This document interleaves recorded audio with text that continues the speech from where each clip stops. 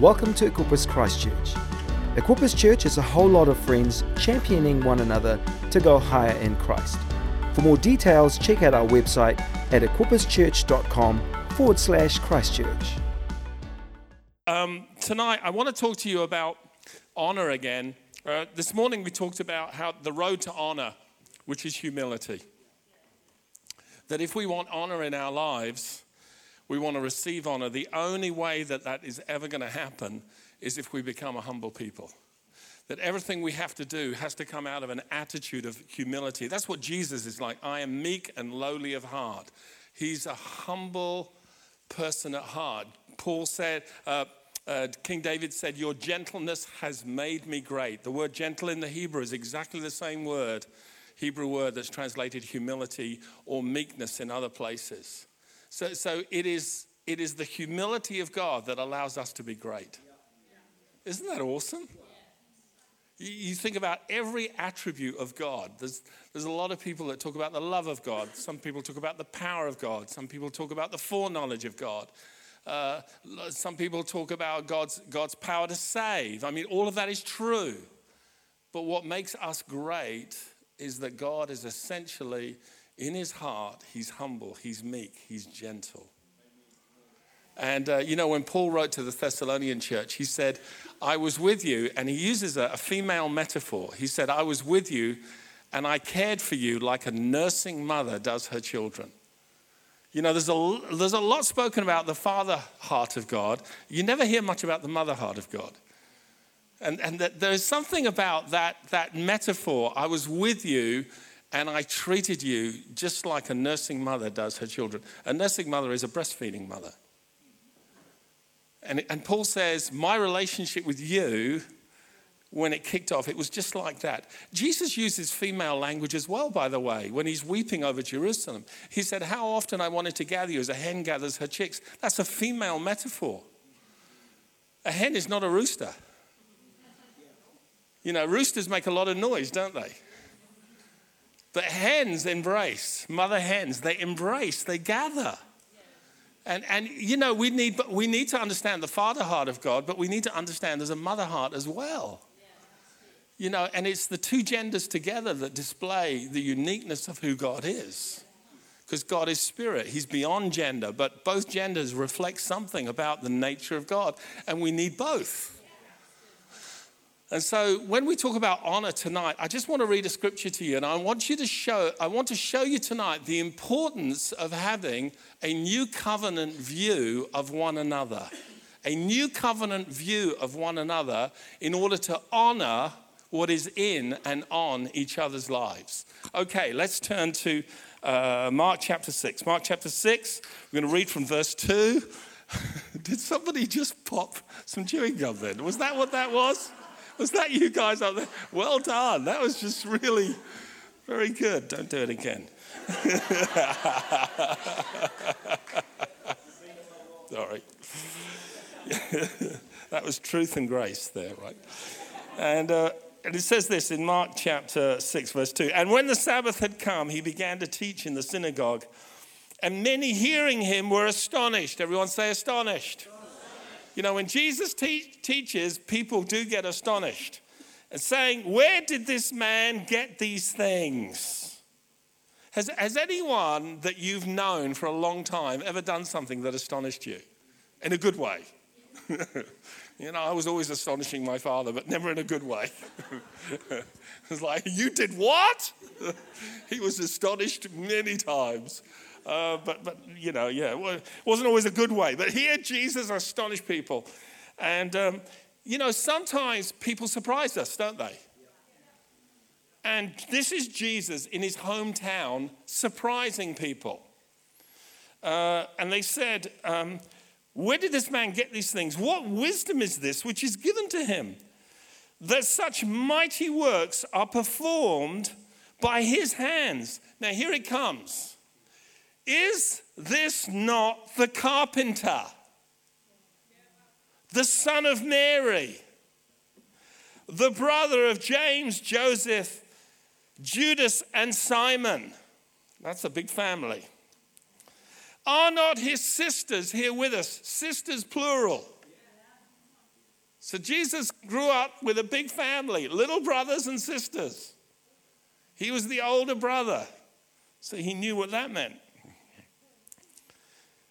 And then it says this, they were offended at him. What? They were offended at him. But Jesus said to them, a prophet is not without honor except in his own country, among his own relatives, and in his own house. Now here's the comment of the Bible after that little incident. Now he could do no many mighty work there, except that he laid his hands on a few sick people and healed them, and he marveled because of their unbelief. And then he went about the villages in a circuit teaching. Jesus marveled at their unbelief. Have you ever made the connection that a lack of honor is ultimately a lack of faith? A lack of honor is ultimately a lack of faith. And the problem in this passage is that Jesus was well known to this community because he grew up there. In other words, it's like that old saying that says familiarity breeds contempt. You see, sometimes you think you know somebody, but the danger is you don't know them the way God has created them to be. And unless we begin to view each other through new covenant eyes and see who we are in God, we will always limit what that person can be in our particular relationship and context. Let me read to you another scripture, and then I'll put these two things together. 2 Corinthians 5:16 and 17 says this, therefore, from now on, we regard no one according to the flesh. In other words, no one purely in simple human terms. Even though we have known Christ, the anointed one, according to the flesh. Why? Because he was born of a woman. Jesus was brought into the world through a birth. He actually became flesh. He actually grew up in a village called Nazareth. He actually learned a trade. This is all about the humanity of Jesus. But Paul says we've got to get beyond the humanity of Jesus to know him as the anointed Messiah, the Savior of the world. There is a side to his humanity that we embrace and we understand. But he says, yet now we know him, thus no more. And then he makes the connection between Jesus and us. Therefore, if anyone is in Christ, he is a new creation. All things have passed away. Behold, all things have become new. Do you realize that the way you look at somebody else who you think you know will determine the degree that they will be able to minister out of the anointing and the new creation authority that Jesus Christ has given them? A prophet has honor, except where? His own town, his own country, his own house. Do you know the hardest people to please are the people whose hometown you come from? Why? Because here's the thing. Whilst people were astonished at Jesus, they couldn't get beyond his humanity. Well, we know you. We know your brothers. We know your sisters. We know your mum. We remember you when you were the snotty-nosed little kid who used to come round and ask if you could borrow some sugar. We remember you when you used to play and did all those naughty things. Oh, we know you. And here you are coming with all this wisdom and all this stuff. You think you've come to teach us. But we know you. And so often we limit what God wants to do because we know one another according to the flesh, according to our humanity. I think one of the hardest things for a parent to do is to begin to see their children in terms of who they are in God. I think that's one of the hardest things to do. When my son was 12 years of age, I was walking downstairs once. I had to get him for dinner, and I went to the door. I went to knock on the door, and I suddenly stopped. I could hear him singing. He was 12 years of age. I thought, I wonder what's going on here. And I just stood at the door listening. I stood there for 10 minutes. He was singing worship songs. He got hold of my guitar, he was playing my guitar, and he was singing worship songs. I snuck upstairs. I said, Jackie, come down and listen to this. She said, what's going on? I said, it's Jonathan, come and listen. We stood at the door for another 10 minutes. I said, let's just leave him. He's into it. He was singing and worshiping in his room on his own. He stood there. He was down there for about an hour and a half, singing worship songs. What 12-year-old kid does that? Hello? I thought, wow, that's incredible. He came to me one day, and he was a little bit older than 12, maybe 12 and a half, nearly 13. He said, Dad, I'd really love a guitar. You know how much I love worship. I said, son, I'll get you a guitar. And I went to a friend of mine, and I said, I really want to invest in my son's future and his ministry. I said, I want the best possible guitar that money can buy, but I don't want to pay the best price. Anyone know what I'm talking about? Father with 6 kids preaching here. So I said, I want the best guitar at the lowest price. And my friend, he looked. We waited for 6 months. He said, you won't believe it. He said, I found a guitar. There was a music shop. It was broken into. Some of the glass fell on this guitar. It slightly damaged the work. He said, but it's very simple to get it repaired. And they've knocked 2/3 of the price off the guitar. I said, what is it? He said, it's a Taylor. Oh, you're all going, ooh, yeah, yeah. You see, all the musicians in the room know what a Taylor is. You know, if you were somebody who was into clothes, that would be like an Armani. Or for ladies, that's like a Donna Karan. You know what I'm talking about now? Are we communicating? The Taylor is the creme de la creme of guitars, okay, acoustic guitars. It's right up there. So this was like a 3,000-pound guitar, and they were selling it for £1,000. So this was a really expensive guitar. And I said, I'll have it. I bought it. I didn't even look at it. I said, yeah, that'll be good. And then I paid a little bit of extra money to get it repaired. And I remember going to my son, and this was, you know, he's now on the road to becoming 14 years of age. And I remember going to him and I said, son, I've got you a guitar. And I remember he did that, you know, from the rising of the sun to the going down of the same this morning I talked about. He did that look. From the rising of the sun. You know, he just did that look that teenagers do at 14. You've got me a guitar. I've already chosen a guitar, Dad. I already know what I want. And I said, well, look, if you don't like the guitar I've chosen, then we'll get the one. He wanted a Yamaha. How many of you know it? Yamaha's really average? In the guitar world. Nothing against Yamaha, but it's just in the guitar world, you know, it's just not there. It's there. Yeah? You know what I'm saying? And so I said to him, if you don't like the guitar, you don't have to have it. So we drove for about an hour one day to get this guitar. And I remember we walked into the shop and there was the guitar case on the floor with Taylor written on the side. And he's looking at it. And I can tell. And I said, oh, that's your guitar. And I can tell what he's thinking. He's thinking, that's a Taylor box. But is there a Taylor guitar on the inside? You know what I mean? Have you seen those guys who carry really flash cases? You know, they carry the flash and then they open it up. It's so disappointing, isn't it? You know what I'm talking about? You know? It's like so impressive, the guitar case. And then they open it. It's like a cheap replica on the inside. Oh, that's disappointing. And so I said, you know, I looked at him and I said, well, son, you don't have to have it if you don't like it. So he opened the case and there was this beautiful Taylor acoustic guitar.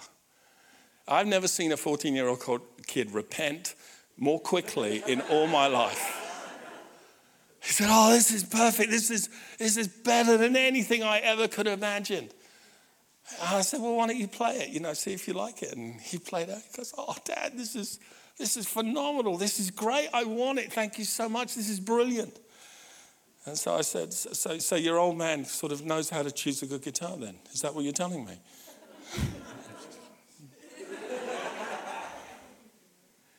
He goes, oh, this is awesome. So we get back in the car and I'm about to drive away and I look in the mirror and my son is in the back and he's sobbing. He's just crying. Tears are streaming down his face. I said, son, what's wrong? And in his brokenness, he looked at me. And then I started crying. We had that kind of father-son thing going. My wife is looking at the two of us. It's kind of a man thing. And he said this to me. He said, I don't get it. And I said, well, what don't you get? And he said, it's not my birthday. It's not Christmas. Why would you spend this much money? He said, I know how much these guitars cost. Why would you do that? What on earth compelled you? And by this time, I'm streaming. I mean, I'm sobbing. He's sobbing. My wife is looking at both of us. And these words came out of my mouth. I said, son, your mother and I want to be the first to acknowledge the anointing on your life, not the last. And then we cried a bit more. And that did something in that 14-year-old kid. It did something in him. It released something in him. You see, I could have given you a list of all the things he did wrong as a 14-year-old. I could have given you a list. I remember when my son came home, 13 years of age, and I opened the front door and the alcohol nearly knocked me out. It nearly knocked me out. He was absolutely paralytic at 13 years of age. He'd just been with his friends. They drank beer. I don't know what they drank, but it was enough to knock anybody out if you were in his presence.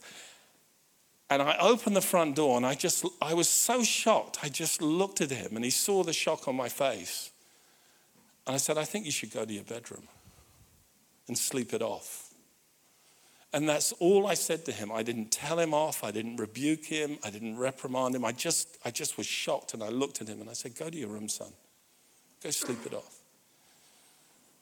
And the next day he came to me and he was so broken. And he said, Dad, he said, thank you that you didn't say anything. He said, but I saw the look of disappointment on your face. I'm so sorry for what I did. I didn't tell him off. I didn't beat him up. You know what I mean? You can so easily react to something, can't you, that somebody in your house does wrong. And I don't know, maybe I should have done something, but I was just so shocked. All I said to him was, go to your room. He said, Dad, I just feel so ashamed. He said, that won't happen again. And it didn't happen again. But I could give you a list of all the things he'd done wrong. That I could say, who do you think you are? You want a guitar?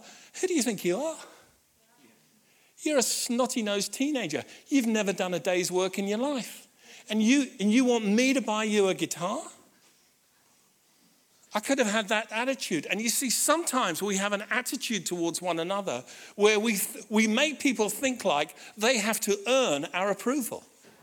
They have to do something to validate who they are. And you know what? Sometimes the grace of God will just touch a person's life and use a person, even with a bit of brokenness, even with faults there, even with stuff that's not quite right. And you know what? The only way that you and I can get the benefit of what God has put on their life is if we honor what God has put on their life. You see, in Jesus' hometown, and Jesus was the perfect Son of God, by the way, they said, we know you. Who do you think you are? We know your brothers. We know your family. We know your sister. You're just a carpenter. But the truth is, he was the anointed Messiah. The carpenter was part of his humanity, part of his discipline, part of his training, part of his preparation in God. But what was on his life was special.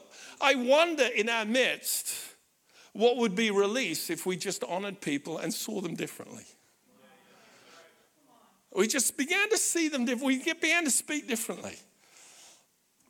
With all of our kids, we've tried to do this as they've grown up. We tried to honor what God has put on their life. Now, the stuff I know about them, guess what? The stuff they know about me. How many of you know? Because no family is perfect. You got to keep it real. But here, what would happen if we changed this proverb? What would happen if we decided, well, we'll be a house that honors what's in it, rather than looking down and despise it? You know, every time the Apostle Paul wrote to a church, he wrote these words. He'd begin his letter something like this: Paul, an apostle by the will of God. He knew that God had called him. But by the end of his life, when he wrote to Titus, which was his second to last letter before he died, he wrote these words to Titus: Paul, an apostle, according to the faith of God's elect. It's very different. Because Paul knew that his apostleship was limited by the faith of God's elect. He knew he was an apostle by the will of God. But to be an apostle in some context would only happen if the faith of God's elect recognized what he carried. When they put faith in what he carried, he could minister in the fullness of his calling. You see, Jesus, even the perfect Son of God who had the Spirit without measure, Jesus could not minister in the fullness of his anointing because of the unbelief of his hometown.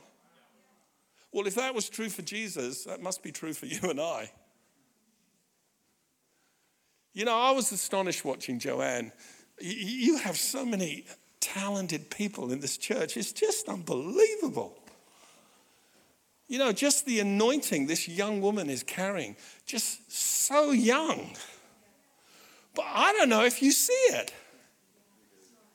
It's so amazing. And you know what? When we release faith into that, regardless of age, regardless of the inexperience, if we honor the presence, the new creation anointing that's there, you know what? They're able to minister in the fullness of that anointing. Something is released that's way beyond their wisdom, their learning, their ability. It's the touch of heaven that comes through them, and our faith releases it. Every time we release faith towards someone's ministry, you know what we're doing? We're helping them to live in the fullness of who they are in God. And that for me is exciting. That for me is amazing. Just to have a new creation attitude. You see, ultimately, I believe God changes people. We don't stay the immature kids that we were. We all start out that way. I remember, my father being astonished when I went into ministry. I mean, he wasn't a believer when I went to Bible college. But I remember, he came along. He only came one time to the church I was leading, where I was preaching. And it was like, the service was like this. I mean, he goes, I didn't realize you led a happy, clappy church. And I said, well, Dad, we are happy and we do clap, so that's fair enough. We are happy clappy. And he was just astonished. And later on, many years later, he came to faith. Many years later, he came to faith as a man of 84 years of age. And it took almost that long before he finally acknowledged what was on my life. And just said, son, thank you for the choices you made. He didn't say that to me in my 20s. He said to me, you're an idiot. You're throwing your life away. You're stupid. You're dumb. There were a whole list of things he would tell me. But later on in life, he acknowledged. Now, fortunately, God had given me father types in the body of Christ to encourage me, because my own father wasn't around for me. But I thought to myself, wow, with the next generation that God is raising up, I want to be there to encourage them. I want to have faith in what's on their life. Victoria, I don't know if you know this, but there's an amazing leadership call on your life. An amazing leadership call. God is going to use you to lead a generation of young men and young women. And you have an ability to call and to gather and to give direction and vision to people. I just see it on your life. I don't know if your family see it, but I see it.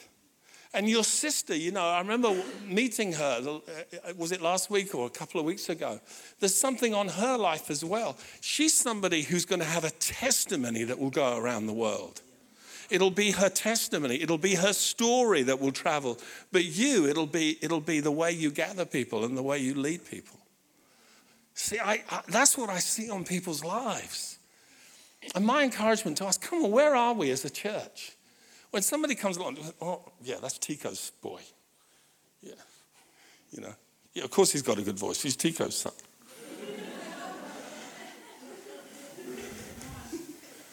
Well, yeah, there's that generational part of it, but how about the anointing? How about the call of God? How about us according to the faith of God's elect?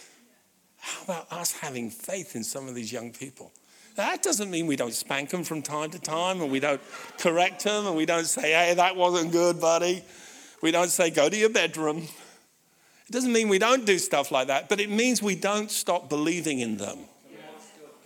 We don't allow the mishaps and the missteps to disqualify them from the call of God, because the gift and the calling of God are irrevocable. Without repentance, the old King James says. The gifts and calling of God, they're gifts of grace. They come from heaven. Well, we have to work with people to help them get sanctified, to help them live for Jesus, to help them shape their character, because God doesn't want your gifting to take you where your character can't keep you. We have to work with that. But one of the ways we do that is according to the faith of God's elect. It's where we honor and we choose to put faith in people. This is one of the greatest ways we can honor one another. We put faith in what God has placed on other people. And, when we do that, it releases something in them. Now listen, the anointing can be strong on a person and they can still minister to a level. Even when I'm in environments, I've been in hostile environments sometimes. I've been able to minister, but the results are not what they would be if people were responsive. It's one of the reasons why in our Equippers churches, we say we want a responsive culture. I love it that you say yes. I love it that you say amen. I love it that, we laugh about it, but I love it that some people shout out sometimes. You need a good heckle.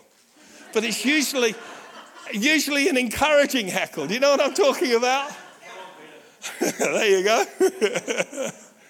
We need that kind of thing, because a responsive culture is always a culture that's releasing faith. We made a decision on our leadership team. We were trying to work out how could we have a responsive culture in our church, because our 5 o'clock service, it bounces. I mean, it's wild. Our 9:30 service is really quiet. That's where the old folks go. These are people more like my age. They go down there, they're a little bit quieter. And so we're trying to get them to be a little bit more responsive, And it's a bit countercultural for them, for some of them. So we made a decision. We said, okay, on the leadership, if one of us gets excited and we clap, we're all going to clap. So it just takes one of us to do it, and then the other sort of 10 on the team will clap along as well. Oh, he's doing it. Okay, we're all going to clap.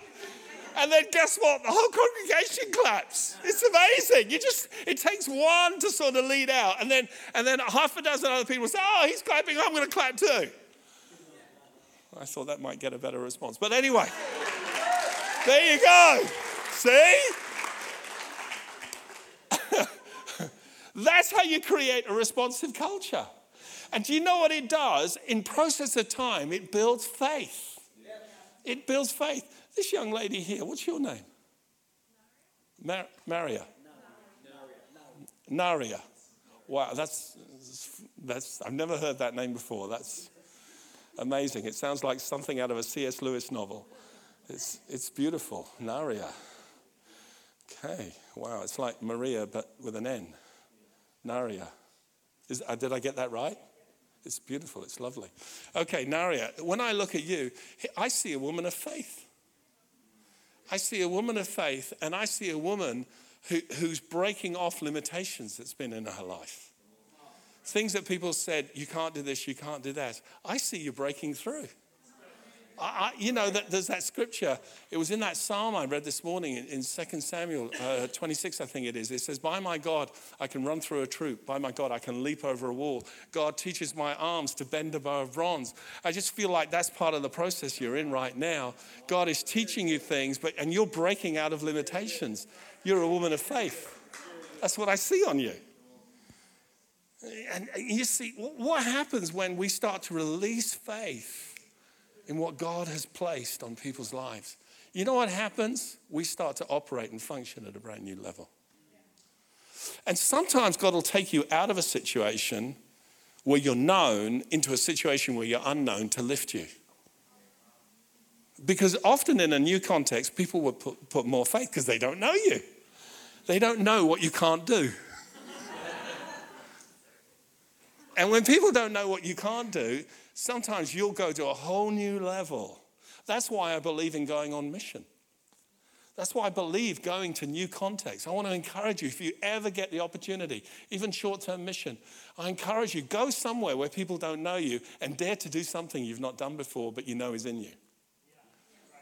I mean, don't do something weird, but do something... do something you're called to do. Go to a brand new place, a brand new level.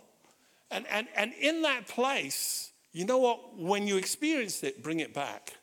Don't just go back to where you were. Keep it with you. And just surprise everyone around you. What would happen if the church was not like the world, but in the church, we actually put faith and we gave honor to the prophets in our own context, to the people with anointings in our own context? I believe we're going to see a whole new generation rising up and flourishing. You know, sometimes when I'm talking with older people, they say, oh, Peter, you're always encouraging young people. What about me? You know, I've been waiting 30 years. Nothing's happened. What about me? I say, well, if you've been waiting 30 years, it's probably not going to happen. That's hard to hear, isn't it? That's a tough one. Being really pastoral right now, aren't I? And here's what I say to people who are just more my age, waiting along. I say, listen, why don't you become a mother or a father to a younger generation? Because maybe that's what God has prepared you for. Maybe it was never about you. Maybe it was about you nurturing and hosting and helping another generation. Maybe that's what God is preparing you for. And you know, when people step out of themselves and start to do that, it's amazing because we live in a generation that is really a fatherless generation. Amen. You know, I had a dear friend of mine. She was a PhD psychologist, and she wrote a book called The Absent Father for her PhD. It was an astonishing work. When she did her PhD thesis, all the psychologists at university said, young woman, you're going to make one of the greatest contributions to psychology today through what you've written through your thesis. And what she told me was very interesting. She said, Peter, the problem with absent fathers is not that they're absent physically, it's that they're absent emotionally. And the greatest problem in families today is not that a father is absent because he travels. It's that he can be present but absent emotionally. He doesn't engage. And what we need is a generation of mothers and fathers in the church who engage, who are present. You know, one of the hardest things today is to be in the moment. It's very hard for a millennial generation. Well, why? Because the temptation is to get your iPhone out and just check Instagram or check Facebook. And as soon as you do that, you've lost the moment you're already in. You know, it's one of the reasons why if you want to live in the moment, like when I go out, I take my daughters out for dates from time to time. It's a really cool thing to do. Really cool thing to do. Yeah, you're all going to cry now. But yeah. I took my 23-year-old daughter out, and she is drop-dead gorgeous. She could be a model. She looks absolutely fantastic. I felt so proud to take her out on a date. I could tell everyone in the restaurant thought I was her sugar daddy. You know when you get that look? Because she's quite affectionate, and quite touchy, huggy. And I could tell, people thinking, oh, he must be really rich to have a girl like that. And I'm just like, yeah, I'm loaded. I'm really rich in the kingdom. I remember when the bill came, the girl brought the bill and my daughter took the thing and said, oh, I'm going to pay for this. I remember the girl looking really astonished. Wow, he must be good, you know. When the model picks up the bill. But one of the reasons I do that is when we have those moments together, you know what we do? We turn off our phones. We put them on silent and we put them away. We make a deal. We will be present for that hour and a half we're together. She's not allowed to check Facebook. She's not allowed to check Instagram. And I'm not either. And they've lived with a father whose people want to contact all the time. And so I say to them, okay, I'm with you now. The phone's on silent. It's not even on the table. And we talk. And you know what I've discovered? Now, I don't know if all women are like this. But guys, let me give you a heads up here. Because I have 5 daughters and I've lived with a woman a long time. Here's what I've discovered about my girls. I don't get to where they're really at till we've talked for an hour.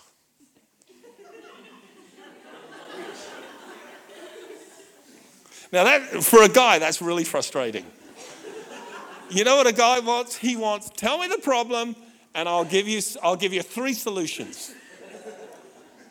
Here is the difficulty for a woman. She honestly doesn't know what the problem is, and she has to talk till she discovers it. And after an hour of talking, she finally, oh yeah, this is what I've been trying to say. Now, if you're a guy, you're sitting there and you're thinking, why the heck didn't you tell me that 55 minutes ago? But the truth is, she didn't know 55 minutes ago because it's like spaghetti in her head. She's trying to unravel it. And the only way she can unravel it is to talk to someone who's prepared to listen for an hour. And so I've just learned to listen. You know, it was a discipline I had to develop. And then after about an hour, we kind of get to the heart of it. It's like, okay. This is what I've been waiting for. And the other thing I've discovered as a guy is, guys, just be really slow to offer solutions. The women are loving this message tonight, aren't they? Be really slow to offer solutions, because what women really want is a sense of connection and understanding more than an answer. I had a friend of mine, his name is Moïse. It's the French for Moses. You know, and his wife, it used to irritate him that his wife would come to him and say, they would be going to a wedding or going to a party, and she'd say, I got nothing to wear. And he would open the wardrobe door and there would be like 25 dresses. And he said, what do you mean you've got nothing to wear? Now, when a woman says she's got nothing to wear, you have to interpret that. She doesn't mean there aren't clothes in her wardrobe. What she means is there's nothing there that's appropriate for this context, and she feels really out of place, and she doesn't want to wear what she wore to the last place because the same women are going to the same event. Right? And so my friend Moïse, he said, I can't afford to buy her a new dress. I said, she doesn't want you to buy her a new dress. She wants you to understand and emotionally connect. He said, how do I do that? Just tell her you understand. And so it came to this time where she said, oh, Moïse, she said, we got this event coming. And she goes, I've got nothing to wear. And he started to cry, and he said, oh, honey, I'm so sorry that I can't buy you a new dress. It's terrible that you have nothing. And he started to cry, and she said, it's okay, I'll find something. He rang me up and said, thank you. It's completely changed my relationship.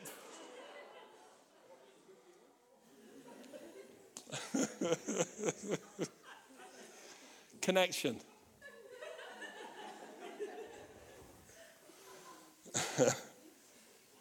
We've got to learn to believe in one another. And in order to believe one another, we've got to know one another. But we can't know one another after the flesh. We spend a long time doing that with each other. We've got to know one another according to who we are in God, the new creation. We've got to learn to honor the callings and the anointings that each of us carry. We've got to speak words of faith and affirmation over people so that they begin to live up to who they are in God and not live up to what they were in the past. You know, when I was at school, I think I told you the very first day of my senior school, it wouldn't be allowed today, but it really happened to me. This is almost 50 years ago. The first day of my senior school, there were almost 1,000 people in the auditorium, and the headmaster called out my name and 2 other boys. Prothero Fleet Neville, stand up. And he looked at the whole school. He said, I want everybody in the school to look at these boys because they're troublemakers. These are people that you need to avoid. Can you imagine that? And something on the inside of me said, F you. As a 13-year-old kid, because I had no understanding of what sanctification was at 13, something in me thought, F you, I'll give you trouble. And that's what I did for the next 3 years of my life. I gave them hell. They wanted hell. I gave them hell. I had the cane every week for the first year of senior school. Can you imagine that? Every week. And after 3 years of senior school, I remember a man called David Hudson, an English teacher. He took me into his office one day.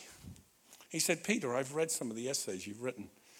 He said, you're an intelligent young man. Why do you behave the way you do? And I said, as a 15-year-old kid then, I said, because nobody expects any differently from me. That was insightful, I thought, for a 15-year-old. He said, well, I expect something different. He was the first man who believed in me, and from that day, I started to change. He said, I'm going to go to the headmaster. I'm going to have you moved from this set into a higher learning set because I think you can achieve something with your life. And I said, you'd do that for me? He said, yeah. He said, but it means saying goodbye to all your buddies and the people you keep getting into trouble with. And there was a gang of us by then. And he went to the headmaster, and they did. They literally changed me. You know, I was around about 15 years of age. It was a very difficult transition for me, actually, because I was saying goodbye to all my troublemaker friends. And, you know, they thought, you know, I'd suddenly become snobbish and I'd suddenly become distant. But what I was doing was responding to somebody who believed in me. You know, and I went on to do O-levels, and they were absolutely astonished. Nobody was expecting me to get any qualifications. I went and got O-levels. In fact, I did so well, I got accepted into college. I went to college and did A-levels, pure maths, applied maths, physics. I did very difficult A-levels. I went on to Manchester University to study civil engineering. I was the first boy in that school who ever went to university. Nobody in that school ever went to university. Nobody could do it. It was a troublemaker school.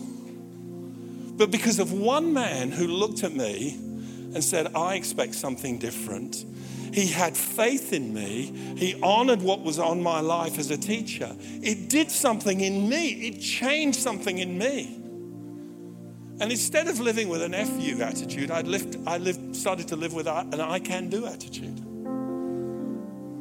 And there's so many young men and women out there, and you know what? They've got an F-you attitude in their heart.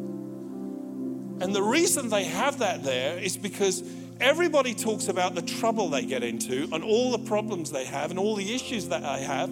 And there's a whole lot of people with issues and problems. But let me tell you that there's a whole lot of people out there with callings and anointings that they have yet to discover.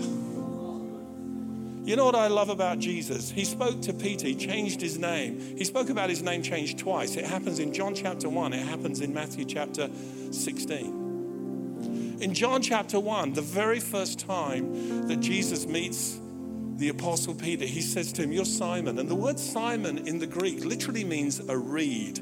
It literally means somebody who bends with the wind, who's blown about with every wind of teaching in Ephesians 4. Just goes with the direction of the wind. Jesus said to him, when I look at you, I don't see a reed, I see a rock. You are going to be Peter.